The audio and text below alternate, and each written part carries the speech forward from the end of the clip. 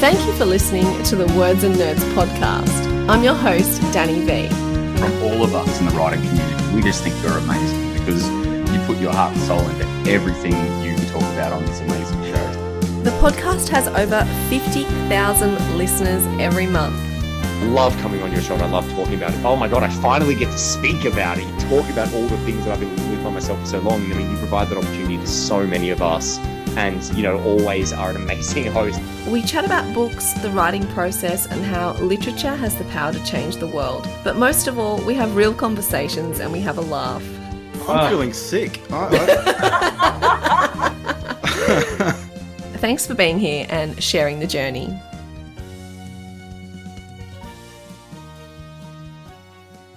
Welcome to another Words and Nerds podcast where we give you literary goodness straight to your ears wherever you are.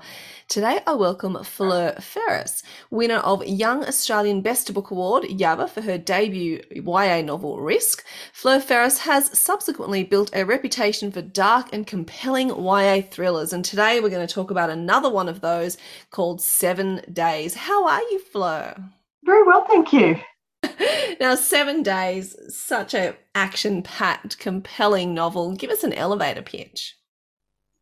When Ben, 14, learns his great-grandfather, a rich and highly respected doctor, was hunted down and shot by 3 brothers 100 years ago, he risks all to expose new evidence, sacrifices his family's reputation to reveal ugly truths, and dissipates a generational family feud when he writes the wrongdoings of his ancestors. Wow, you've done that before, haven't you? That was the first time, but I did prepare it ahead. I've just prepared some pitch documents for the adaptation. So, okay, tell me about the adaptation. Well, no, that's just for pitching. So Right. there is no deal or anything like that. I do that for all of my books. I've been focusing on screen in the last few years and trying to hone my skills and bring them up to industry standard. So, Well, it's very exciting. I'm glad that I got to hear it first. I hope they like it. Now, Books and Publishing have described 7 Days as a peculiar mix of gothic tropes, boys' own adventures, and an introspection into rural Australia. I really liked that description. So tell us about the mix of gothic tropes and the boys' adventure and the rural Australia. Tell me how they all came together to make this novel. Well, it is based in Australia. So, of course, I grew up in Australia, in rural Australia. So a lot of my work is in smaller country towns. This one, in my mind, the town is Mansfield.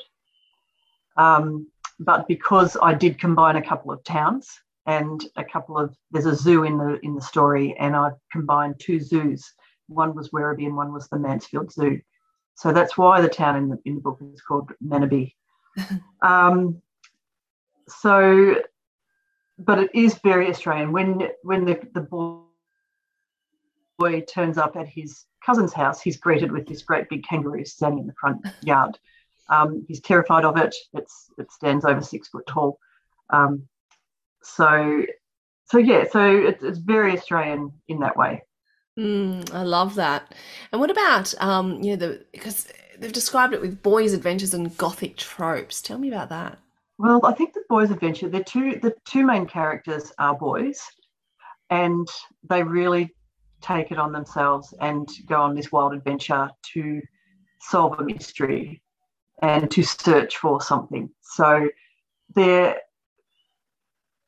sneaking out on a motorbike, they're abseiling, they're doing all sorts of crazy things that I think is very much geared to boys. I loved that. One of them is from the country and one's from the city. So one is far more comfortable than the other in this setting and in the things that they're doing. So it sort of highlights the danger through the fear of the main character, who's the city kid. So, I really loved that part of the novel. It really sort of gave it that extra, page-turning quality of what is going to happen now and what are they going to get themselves into. It is a great adventure, though, and I really liked that. And I think readers have liked that too. So I looked up a number of the reviews, and every one of them is like, it's action packed, it's page turning, it's can't wait to see what happens to these characters. And you put them through the ringer, can I say? Yeah, I did. I wasn't very nice to them, was I? I didn't set out to do a lot of that, but when I'm writing, I have the main outline in my mind, and I know how it might end, and then the rest happens on the keys. Mm-hmm. So yeah, I wanted it to be action packed and action driven. So whereas some of my other novels are more in the headspace, this one has a fair bit of that, but I also wanted the action, and that's because of the focus that I've got on screen at the moment too, and what I can show when I adapt it into something else. So would you consider yourself a plantser, so a person who does the outline but then doesn't do too much detail, so you can do the surprises, you can find the surprises when you sit down at the keys? Is that how you work as a writer? Yeah, I think so. I see scenes in my head when I have about 15 scenes, that's when I start, okay, I'm going to sit down and start writing. Okay. Some of those scenes are really detailed. Others, I just have big gaps and I don't know what they are. Before I start writing, though, I know the characters so well already, and they're already real people to me, in a sense that I know how they're going to respond, and I know their background, and I know how they speak and how they walk and their traits. And so there's all of that in my mind. None of this is written down, mind you. It's all just in my head. And then the rest of it just happens, and sometimes it changes the whole novel. I didn't know that there was going to be a certain thing that happens at the end of 7 days. So that was a bit of a surprise to me. I love that. Do you do that often with your novels? Surprise yourself as you get to the end, or do you normally have them planned out? Not necessarily. When I wrote Risk, I didn't know what was going to happen to Sierra, and I just wrote it without thinking about it. And then I walked around the house for hours going, can I actually do that to her? So it was just one of those things that I didn't know. I thought she would come back. And I wasn't sure that. Now, I love the cover. I just think it's a phenomenal cover. You've got feet up the top. You've got this giant hippo with his huge mouth open, ready to sort of eat the words. I just think it's one of the best covers that I've seen. Tell me about your first reaction when the cover came back to you. Was it what you envisioned? Yeah, I love it. I actually said it as a joke to my publisher. But what I love is how you were joking around about having the hippo on the front, but it's just amazing. But I love it so much. Like, I don't think I've ever seen a cover quite like it. Yeah, I love it too. It's just incredible. And it stands out, doesn't it? It does. Yeah. And I love it how the letters are kind of falling into the hippo's mouth. So if you haven't seen it as a listener, you need to Google the cover of 7 Days, because it's just a phenomenal cover. I love it. Now, I think also in this book, and what attracts young people to it so much is, the hunt for buried treasure. I mean, as a kid, didn't we all want to uncover mysteries and, find out cool things? So I love how you've had, these teenagers look for buried treasure, almost like kids go and look for treasure, but this has got a bit of weight to it. Tell me about this. Well, I love a treasure hunt story. And, Indiana Jones and all of those movies that everybody loves. And, yeah, I just thought, I always had this in my mind. It was going to be in the lion's cage, but I didn't end up doing that. And I'm like, no, it can't be there. That's just not right. And the Mansfield Zoo, for those listeners, if you're not familiar with Mansfield, it's a beautiful town in northern Victoria at the base of Mount Buller, and there's an open range view zoo there. And I just thought, well, 100 years ago, that would not have been a zoo. It would have just been paddocks. So when I was researching something else, I was researching a true crime, something for a true crime story, and it struck me that a crime that happened 100 years ago had still affected people of today, their family members. And I just found that interesting. And I sort of explored that too in another book I wrote called Black, where the great grandfather of Aidan had gone off to war and the brother was killed. And so they missed a whole arm of their family, a whole branch of their family tree. And I wanted to explore the idea that what we do matters in 100 years' time, because what happens in 100 years ago matters to us. So I brought that forward, and I thought, well, treasure, Jules' days, like 100 years ago, it will still be the same, and it would have risen in value and everything like that. So it was something that I could bring from the past into the present. Yeah, it's fascinating. And as well as that, it's about, I don't know if you can, but it's exploring not only the ongoing effects, but trying to right a wrong. And I'm not sure that you can do that, but I guess exploring and digging and finding out the truth, there is some kind of peace in that. Yeah, and I think owning what your family or ancestors have done is one way to, as you say, you can't right a wrong because something happened back then. But you can make those of today feel a bit better about it by owning it. Yeah, and think justice, maybe, if you can be served as well. If an injustice has been passed down to generations, which is what happened in that book, those are still suffering today because of that. So I had the main character, I wanted to make him more aware of this. Because I think people of today are more aware and wanting not to be entitled, wanting equality. And so that was really important to me for this character to have that. And generational trauma is something that really intrigues me about, that kind of trauma or anxiety actually being passed down on a cellular level. Like I've read some studies that says that can actually occur, which just absolutely fascinates me. So you're right, what happened 100 years ago is going to matter, whether you like it or not. So I find that completely intriguing, and I'd love to do a bit more reading on that. And it makes you think too, well, what we do now matters. We better be okay. We better do good things. And do the best we can. Yeah. And things with climate change too. What we do now really will matter in 100 years' time. Absolutely. And, because what we did 20, 30, 50 years ago is impacting us now, so absolutely, it all matters. Now, just going back to your writing process, I always think when you're writing a novel with plots and twists and turns and surprises, there has to be a little bit of planning in there, I guess, to kind of up the ante or to have those little plot points throughout. Do you just do that organically, or do you plot these kind of twists and turns out on your, when you do the outline?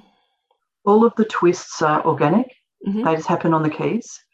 I don't know when they're going to happen, and sometimes I have to stop and think, does that work? And I have to go back and say, okay, how does that affect everything else? And if it hasn't, then I have to go back and do the setup to make it work. So there's a few twists in 7 days, and not one of them was planned. I planned the main story and, of course, the characters. I love that. I love that because you almost surprise yourself. Like, I feel like for me, if you plot too much, you can get a bit stale, I guess, and not surprise yourself. But if you can just figure out, you sort of know where you're going with your 15 scenes in your head, and then you just go. And, I think the best feeling is surprising yourself when you're writing. I think so too. I think that's where the magic happens for me as a writer.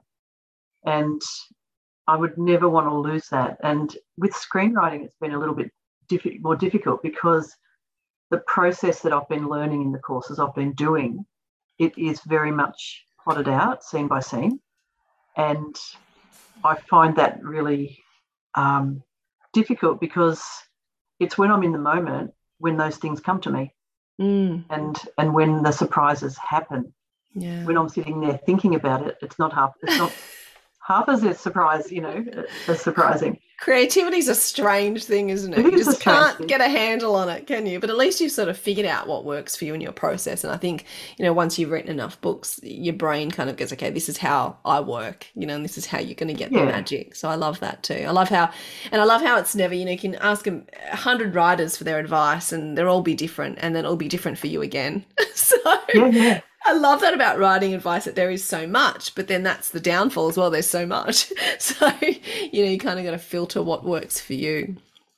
Yeah, it can be different for different books as well. Yeah, so definitely. With Wreck, because there were two characters and they were in two different time zones, so one was 5 years ago and one was present, and they were thrillers. One was male, one was female. I ended up having to stop writing because I was writing alternate voices as you would read it, and they started to sound the same. And so in the end, I stopped writing it like that, and I wrote her story and his story and then cut it and then put it together like a jigsaw. I've heard a lot of people do that because they find, like you said, with the voice, you just got to go deep into that person's voice, nail it, get it right, and then you can go into the other. Otherwise, it's a bit hard, or they become similar writing them alternatively. I think that's really interesting, isn't it? Just you get your brain into one, sort of switch your brain into one voice and then move to the second. I've heard that a lot lately, actually. Yeah, and doesn't work when you've got a male and a female who a little bit different age, and he starts sounding like her. and you want that, of course you want the voices to be very different. You want those character voices to come through. Now, you are known, I guess, for dark, compelling YA thrillers. Why are you drawn to writing these? I think because I'm drawn to watching that, and I'm drawn to reading that, and it's always been that way. Yeah. When I was growing up, my mum was a thriller reader, and that's what was available to me, and that's just what I read. I was a big reader right through my secondary years, but they were all adult thrillers, apart from my school books. Yeah, and I think it's part excitement in thrillers and part mystery and page turning, but I think thrillers and crime, they have the potential to show the best and worst of humanity, and I really like exploring those ideas. I like the extremes of it as well. Yes. And the what ifs, what if I was in that situation? Would I do that? I find that fascinating because you don't know. You'll never know until you're in that position. That's right, and you can't predict how you might be. And my background was in police and ambulance services, so responding to crisis and unexpected things happening for people. And I was really fascinated by human emotion, because regardless of their age, sex, religion, where they were from, or human emotion was human emotion. And you would see when the varnish was stripped back and nothing was holding them back, you would just see this rawness that every single person on the planet has, regardless of who they are or where they're from. And I just found that quite fascinating to be able to witness that. Yeah, absolutely. And then they would collect themselves and cover themselves up again, because they have to behave in a certain way, because we're all conditioned to it. Yeah. And those feelings are quite confronting too. Even when you're having them, they're quite confronting. Yeah. Oh, it's terrible to cease, because you're not turning up to something good. Yeah. In those roles. So and that's like people say to me, how do you get into the head of a teenager? I don't see people as different ages in that way. I don't write them like that. It because of what I saw when I was working in those fields, that human emotion is human emotion regardless of your age. So whether you're 5 or 6, you can be feeling terrified or at grief. And the same as when you're 70 or 80. So yeah. It's very interesting that that self-protective mechanism, or the facade we show people, but we've all got, the ability to be that raw, vulnerable self, which is, exactly what you said. You don't know how you're going to react in specific situations, and I like exploring that kind of humanity because, you don't want to explore it in real life, but I find it a fascinating part of who we are that we often don't see.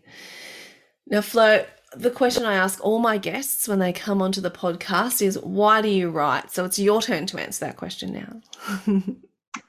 I think, I write because I can't not write.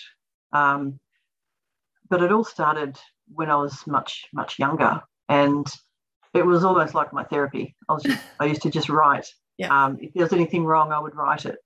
And never back then did I think I'd be writing novels.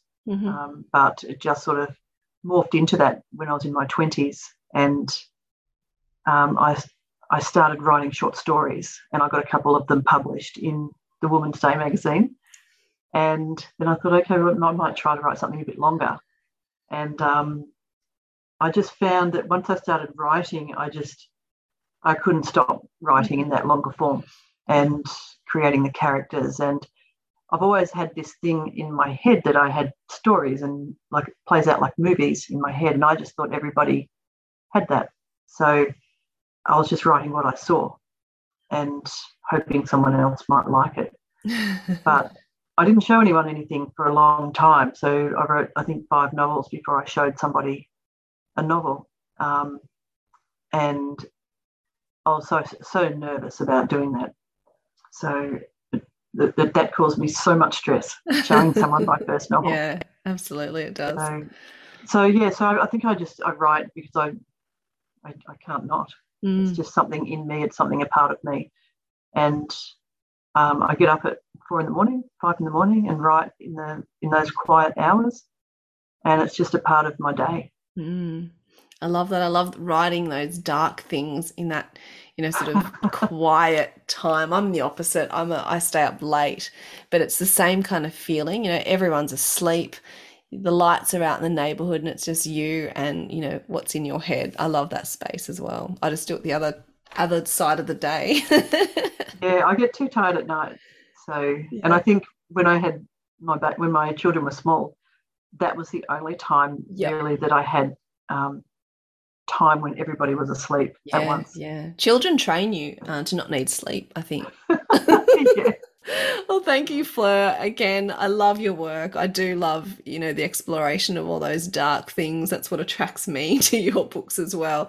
And I think 7 Days is one of those action-packed, against the clock kind of novels that keep you reading and keep you turning the pages. I read a lot of books, and there are only probably a few of those that get you turning the page and sort of reading them in one sitting. So 7 Days was certainly one of those. So thank you so much for your time. Thank you.